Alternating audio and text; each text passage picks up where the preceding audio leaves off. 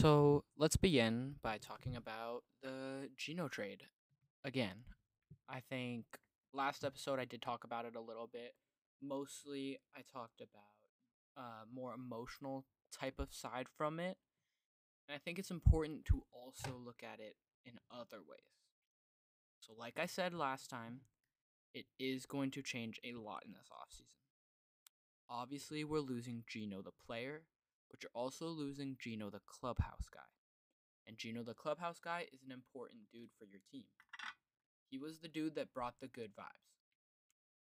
And I don't mean to make a pun or anything there. Really, that is what he did. He brought good vibes to the team. And now that is not there.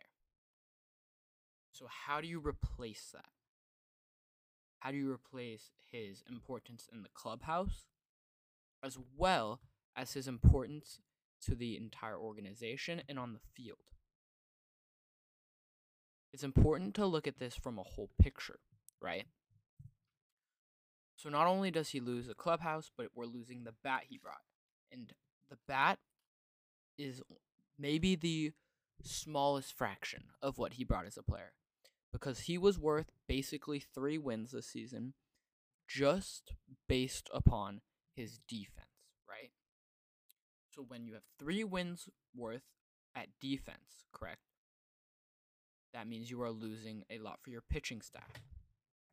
So this hurts not only the batting order, but it also hurts all of your pitchers. That means starting pitchers, but also all the bullpen dudes. And the bullpen dudes might be a bigger thing because that means a bullpen dude can get a ball hit at third base and it's going to, if it gets spilled or anything like that, it's going to be a bigger deal than it would have been otherwise. Right? So you're losing a lot when you're losing Geno. It's a big deal. But I trust that if Jerry Dipoto is willing to give that away, he has an idea and plan, and he's going to go out and make a move that is going to be big, that is going to be important, that is going to change the outlook of next season. Because right now, your outlook on next season is not looking very good. Right now, your infield is looking trash. Your batting order is looking trash. Okay? You have lost 2 of your top 5 hitters from last season, probably. I don't even know if you could debate that they were top 5 dudes. And you've just lost both of them. What does that mean? That means that Jerry Dipoto, this front office, everyone involved needs to go out and they need to acquire big time hitters, whether that is via free agency or whether that is via trades. It doesn't matter to me. At this point, what you have to do is you have to get impact bats. And what does an impact bat mean? It means a bat that is going to maybe move the needle a little bit. Actually, it will move the needle. It is a bat that is going to move the needle, that is going to make your lineup look deeper, that is going to make your team look better as an overall team. As well as maybe it's going to look like a dude that is going to bring vibes, that is going to bring positivity, that is going to bring whatever to the clubhouse. Because in losing Teoscar Hernandez and Eugenio Suarez, you are losing big-time clubhouse dudes, you're losing big-time bats, you're losing big-time defense in Geno, you're losing a lot. All right? You're losing names. And names aren't everything, but when you were looking at a team you are facing, names do matter. So who is an example of an impact bat that I'd like to go see the Mariners get? On the free agency market, it's someone like a Jorge Soler. At third base, who does that look like? And I'll talk about some targets and fits in both free agency and trades later. And I'll go into depth even more in the future. But there aren't that many dudes out there that are going to be an impact bat at third base. So what does that mean? That means maybe you're going to have to go find an impact bat that's going to play second base. Obviously, you need an impact bat at probably DH and outfield already. But now you're going to need an infielder as well. And that is going to be difficult, and that might be a problem for Jerry Dipoto. There are not that many impact bats that will play in the infield right now in the free agent market. Does that play a big deal? I'm not sure because Jerry Dipoto doesn't sign that many in general. But it is still very, very important. Today, the Mariners were linked with Isaac Paredes. That is a third baseman for the Tampa Bay Rays, if you do not know, and he could bring something. And again, I'll talk about him more later. I'll go into depth about him, as well as someone like a Matt Chapman or a Jeimer Candelario, who the Mariners have all been linked to. And then again, I'll talk about Brendan Donovan, Nolan Gorman, both of whom maybe not first place you'd think of them as a third baseman, but they both can and have played third base. So we'll talk about all those dudes later. But right now, let's just focus on the trade. So again, if you don't know already, the Mariners traded Eugenio Suarez to the Arizona Diamondbacks for Carlos Vargas, as well as Sebi Zavala. First, let's look at Vargas. Now, Vargas is 24 years old. He's 6'4", 210 pounds. He's a right-handed arm that will be out of the bullpen, obviously. He has 4 2/3 innings, I believe, in the majors in his career, all of which were this season. Let's see, 4 2/3 innings, yeah. So he has 4 2/3 innings. In those 4 2/3 innings, he has 7 strikeouts, 4 walks. He's given up 2 homers. He's given up 3 runs, all earned. He's given up 5 hits. His WHIP was almost 2. His ERA plus was 81, so that is below average, I believe, because the average would be 100. It's one of the statistics that is on a 100-grade scale. So he's below average in ERA plus. But again, that is just looking at 4 2/3 innings. What we know about him is that he can throw hard. He throws about 100, I believe. His fastball hits 100. He also has a cutter that it can be very useful, can be very dangerous for a hitter. He also has a sinker and a changeup. So when you're looking at those 4 pitches, right, what is he missing? A true off-speed pitch, right? He has gone cutter, fastball, sinker. That's 3 fastball type of pitches and a changeup, which is also a kind of a fastball. And he did only throw the changeup, I believe, 1.2% per Baseball Savant. He threw the changeup 1 time. He threw the sinker 17 times. He threw the cutter 30 times. And he threw the fastball 33 times. So when the Mariners look at this, I think they see a lot of potential, right? The cutter averages about 91.7 miles an hour. Fastball 99.4, sinker 98.8, changeup 94.4. So can you find a pitch that's about 88, 89 miles an hour? Maybe it's a slider. Can you get him to develop a slider or a curveball or something of that type that will help him to make that fastball more useful and more powerful, as it's already topping out at over 100 miles an hour? My problem with this is that could you have gotten Carlos Vargas for a lot less than Eugenio Suarez? Carlos Vargas struggles. I can't say it enough. He struggles with command. He's been like that throughout the entire minor leagues. And is that something that the Mariners have been known to fix? Can fix? Yes, because he's a bullpen arm. The Mariners do very well with bullpen arms, of course. But with that said, this is a dude that, again, I don't know if you needed to give up Suarez for. You probably could have gotten him for a lot less. Now, will he probably be a stud in this Mariners pitching lab? Yeah, because basically everyone is. Right? They develop dudes time and time again. But if they can develop this dude, this trade will look a lot better. But as of right now, it doesn't look great. So that's Carlos Vargas. That's one of the pieces. The other piece is Sebi Zavala. Now, Sebi Zavala has been a backup catcher in the majors for quite a while, I believe. Let me pull up his statistics. Yeah, so Carlos Vargas debuted in 2019 with the Chicago White Sox. He had 12 at bats that season.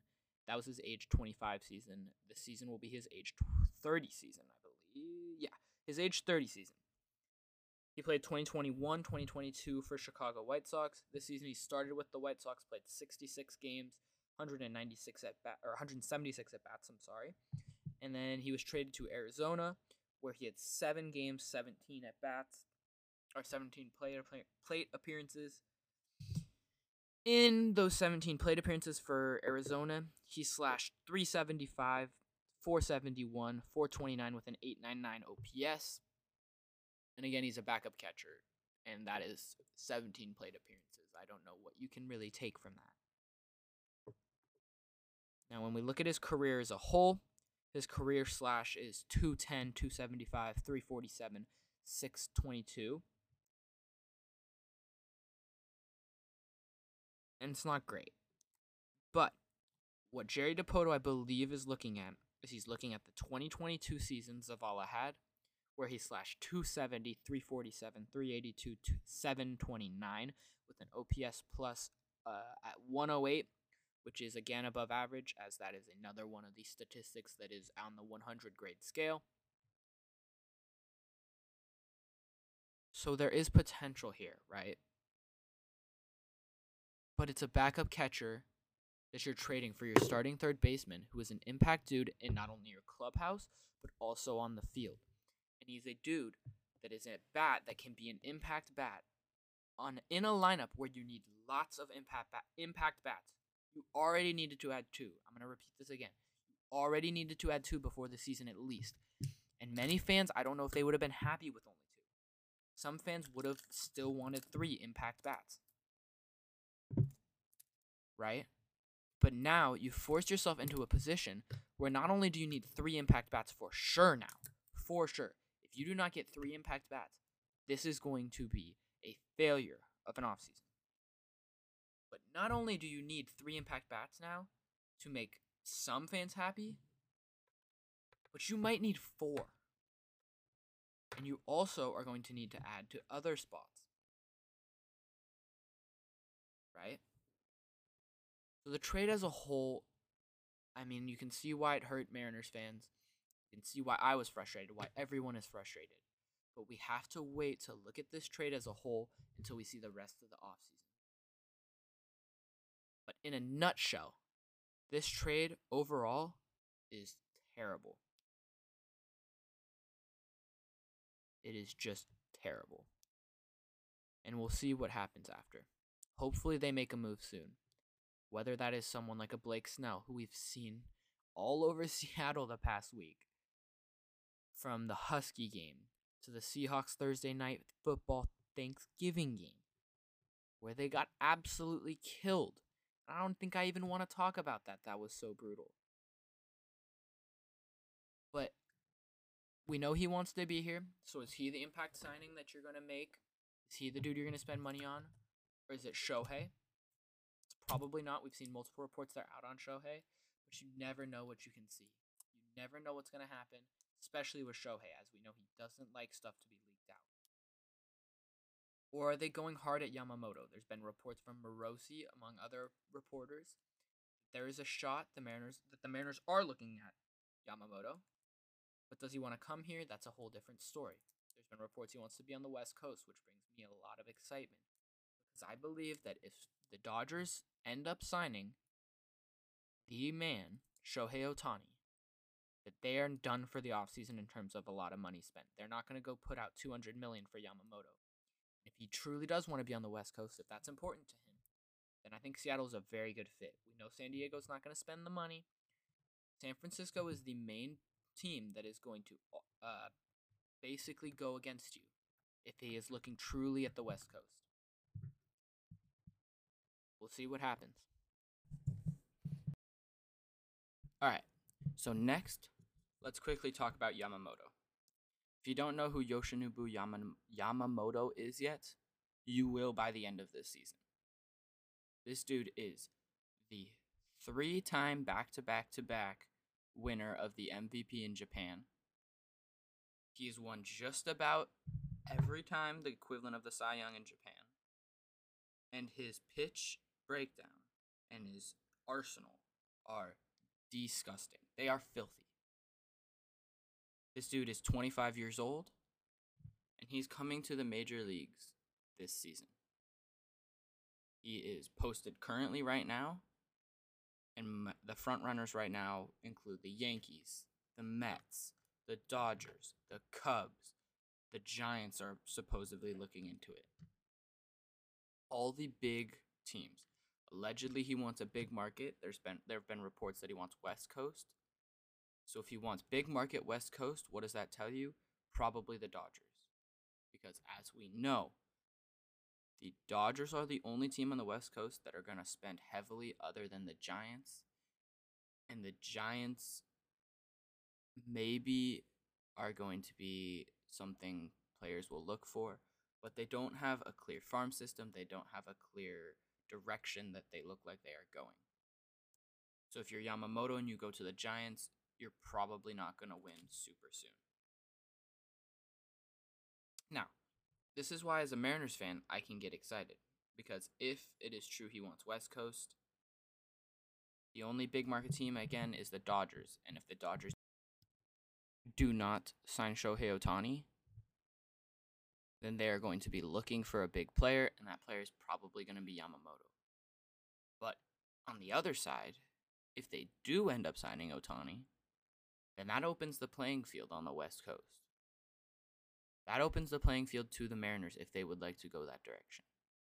Now, with that said, I don't believe they're going to, because we have had people say that, I believe Divish said a couple days ago on a podcast, that he doesn't believe that they are going to go over 140 million in total salary this year. And right now they're only at like 100 and I think they're at 118 or so or something like that. And Yamamoto is probably going to be up in the 200 million for like 8 years type of range. So that's going to be about, let's see, going to be about 25 per year. And if they go do that, I'll be overjoyed. But I really don't see them doing it. And that hurts because, you know, this isn't a crucial offseason and they have to do something. But it doesn't seem like they want to do something. And it doesn't seem like they're going to do something. There's no rumors of them looking to sign anyone. There's only speculation. There's nothing. And it's frustrating as a Mariners fan to have to sit here, look at Twitter, look at whatever every day, look up rumors, and see absolutely nothing except for pure speculation. And the stuff you do see is stuff like Mariners are out on Shohei Ohtani. Mariners are out on Ohtani because the price is too high. It's disgusting. It's so frustrating as a Mariners fan. And I'll get into a couple third base targets and fits in a second here that could potentially replace Geno. And we'll talk about via free agency and via trade. But via free agency, I don't know what I can believe and trust them to sign anything. Because if you're trading and you're signing, that salary and the amount of money that you're going to have to pay dudes is going to go so much higher. And I feel bad for Jerry because he's like being squeezed to death by an anaconda. The anaconda being Stanton.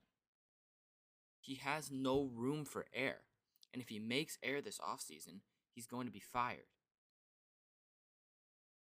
If they're not good next season, both him and Scott Service probably will be gone. And do I believe that's the right move? I don't know, because it is hard to see what the actual problem is right now for this Mariners team. Obviously, it looks like it's the front office. Obviously, it also looks like it's Jerry.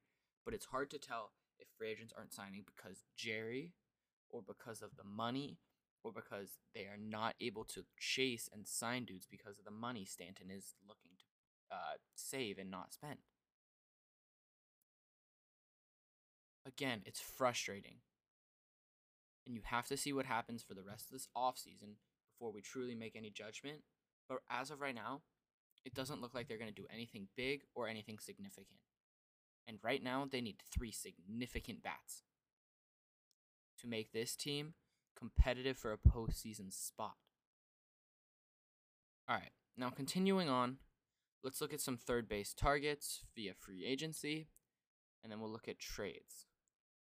Now, a few of my trade targets aren't necessarily first base first, but they can play second as well, and one of them in Brendan Donovan, who I've talked about a little bit before, can also play in the outfield. Alright, let me start with those two dudes, actually. Let's start with Nolan Gorman and Brendan Donovan. So, the reason I included these two dudes is because they both can play second and third technically, right? And that is valuable to the Mariners because they have Josh Rojas, and they also have Luis Urias. And that's the dude that right now would be starting at third base for your Seattle Mariners. Do I like that? No. I don't like that one bit, and neither should any other Mariners fans.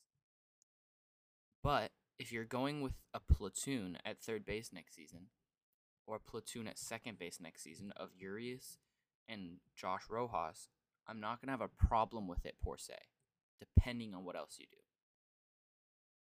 First, let's look at Nolan Gorman. So Nolan Gorman does strike out a bit. But, as we've seen so far this offseason, the Mariners have cut down a lot on strikeouts, and Nolan Gorman is still 23 years of age. Let me first talk about a few things I like about him. Statistically, according to Savant, his barrel percentage is 97th percentile. That's similar to Cal Raleigh, I believe. Let me find what Cal's is. But that is a very useful stat and a very important stat because it means that when he hits the ball, he's not only hitting it hard, but he's hitting it where he needs to be hitting it. Right?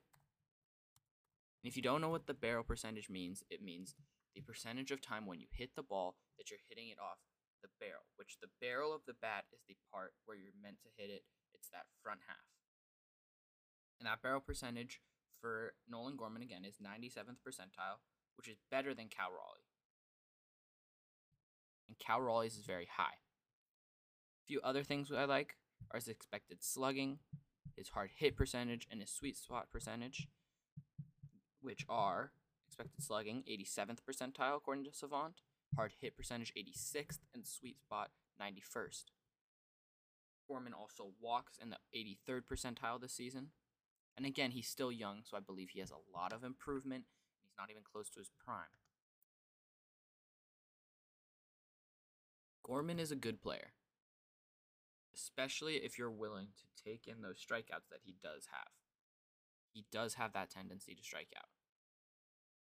His batting average isn't especially high, but this season his OPS plus was 117, which is 17% above league average.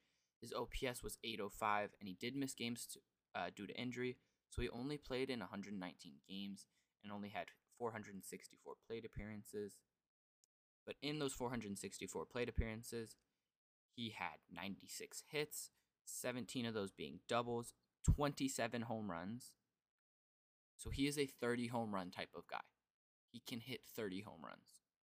He had 76 RBIs, 7 stolen bases, 53 walks to 148 strikeouts. Batting average was 236, 328 on base with a 478 slug, which again is good enough for an 805 OPS. And he played both at second and third this season. So again, he's a valuable player. He is young. He has a lot of control. He's a former first-round draft pick in 2018 out of high school. 23 years of age. He'll be in his 24-year-old season next season. So he's young. He's controllable, which are things that Jerry DiPoto likes. The only thing I don't know about is he's left-handed hitting, which I don't know if that's a problem because right now you just need to acquire players. And left-handed hitters do play better in this ballpark. So let's look at a scenario, right? Let's say Nolan Gorman is traded for, from the St. Louis Cardinals. Let's say you acquire Nolan Gorman. along with Nolan Gorman, let's say you sign Jorge Soler and you sign, let's say you sign Young Hoo Lee as well. Is that probably going to happen? No. I would say there's no way that happens in any scenario. Maybe one of those dudes gets signed, but who knows what all could happen. But I think a tandem, if you trade for Gorman and you sign Soler, would be very valuable because that's a lot of power you just added to your lineup. Also, a lot of walks with a lot of strikeouts with Gorman, but pretty mediocre strikeouts with Soler. And you're adding a lot of power. You're adding a left-handed bat and a right-handed bat that are both going to play in your ballpark due to the way they play. You're going to get better. Those are two impact bats. Let's look at another impact bat from the St. Louis Cardinals. Let's look at Brendan Donovan, who I've talked about a little bit in the past, but let's talk about him again. So, Brendan Donovan, again, also pretty young. He is only 26 years of age. He will be playing in his 27-year-old season, though. Statistically, last season, Brendan Donovan played in 95 games. He was injured for much of it. He played second. He played first. He played designated hitter, of course. He also played both third. He also played short. And he also played in both the corner outfield spots. That sounds like a valuable utility dude. Now, when you look at his statistics this season, he did only play in 95 games, so he had 371 plate appearances, 327 of those being ABs. He had 93 hits, 10 doubles, 11 homers, a triple, 34 RBIs, 33 walks to 53 strikeouts, so not especially high in either way. His average was 284 with a 3.650 on base, 422 slugging, which both of those were good enough for a 787 OPS, and his OPS plus was 115. But in 2022, his OPS plus was 124, which is 24% above league average 2 seasons ago, in which he played 126 games. Brendan Donovan, again, is another good player that could be valuable to your team. Again, an issue you could per se make about Brendan Donovan is that he is a left-handed hitting player, right? Another thing you could say is he doesn't hit the ball hard, although he has a good chase rate, whiff percentage, K percentage, and sweet spot percentage. His slugging, exit velocity, barrel percentage, and hard hit are all about league average, if not a little bit below. He walks above league average barely, but doesn't hit the ball hard. Can he improve on that? Yes, because again, this will be his 3rd season in the league, similar to Gorman. But he's a good player to pair with another dude that can hit for power. So let's say you make a trade with the St. Louis Cardinals, who it's hard to know if they're still looking for pitching. Reports are that they are, but it's hard to see them trading multiple decent hitters or solid hitters from their lineup when they have the pitching that theoretically they probably believe they could use and need to make the playoffs next season. But let's say you swing a trade with them. Let's say you swing a trade for both Donovan and Gorman. So that is going to be one dude that's going to hit for a high average, or a decently high average, and one dude that's going to have a lower average. It's going to strike out more, but is also going to hit for a lot of power. Both those dudes will be left-handed hitters. Donovan could play in left field. He could play at third. He could play at second. You could place him basically wherever you need. Gorman would probably be your starting second baseman next season. Maybe third base, but he is more of a second baseman. But you see the way those two dudes would balance each other out. You have high strikeout percentage in Gorman and very low strikeout percentage in Brendan Donovan. So I think it's all about the way you build this team. Both these dudes could play third and replace Geno. Both these dudes could play second and sort of replace the production that could be lost that is going to be lost with Geno. But can either of these dudes fill Geno's clubhouse vibes? No, I don't think anyone can. People have said he is the best clubhouse dude in the entire league. So moving on, let's look at a couple other fits, one of which is Matt Chapman, who I am a hard no for. I don't think I could ever be a harder no for anyone. Maybe Javi Baez is the only dude. But Matt Chapman plays solid defense, but statistically he's going to be very similar to Geno when it comes to hitting. Last season, looking at Savant, he had very good exit velocity, very good barrel percentage, very good hard hit percentage, very good chase percentage. All of which were above 94th or higher in percentiles for Baseball Savant. He walked 78% of the time, but he walked in the 78th percentile, and he struck out in the 16th percentile. Again, for the price Matt Chapman is going to cost, it is not worth getting this guy. This guy is going to be asking for over $100 million in a long-term contract. It is a contract that is not worth giving out, even though he was above a 4-win player last season. So statistically this season, let's look. His best season was in 2019, in which he hit .249 with an .848 OPS. He had 36 home runs that year, but since then he has tailed down. That was with Oakland, but since he has tailed down again.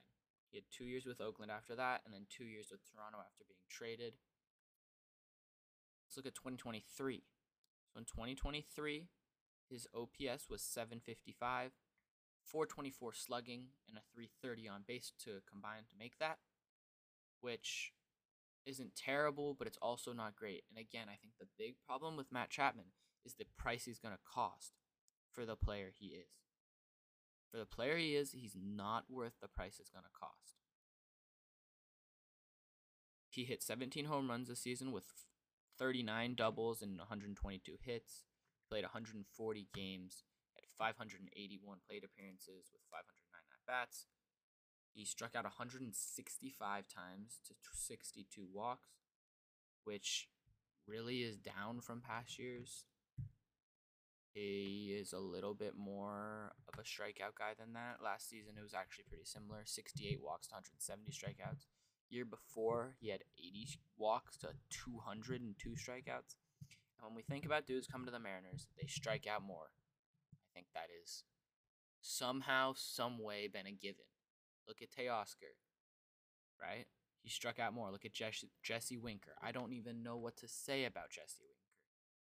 But dudes struggle when they come to the Mariners. That is known.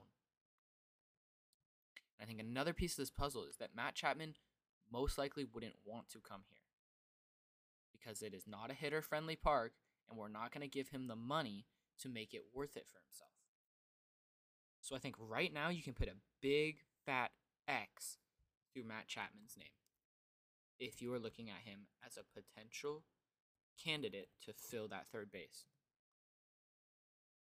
So my final target is going to be Jeimer Candelario.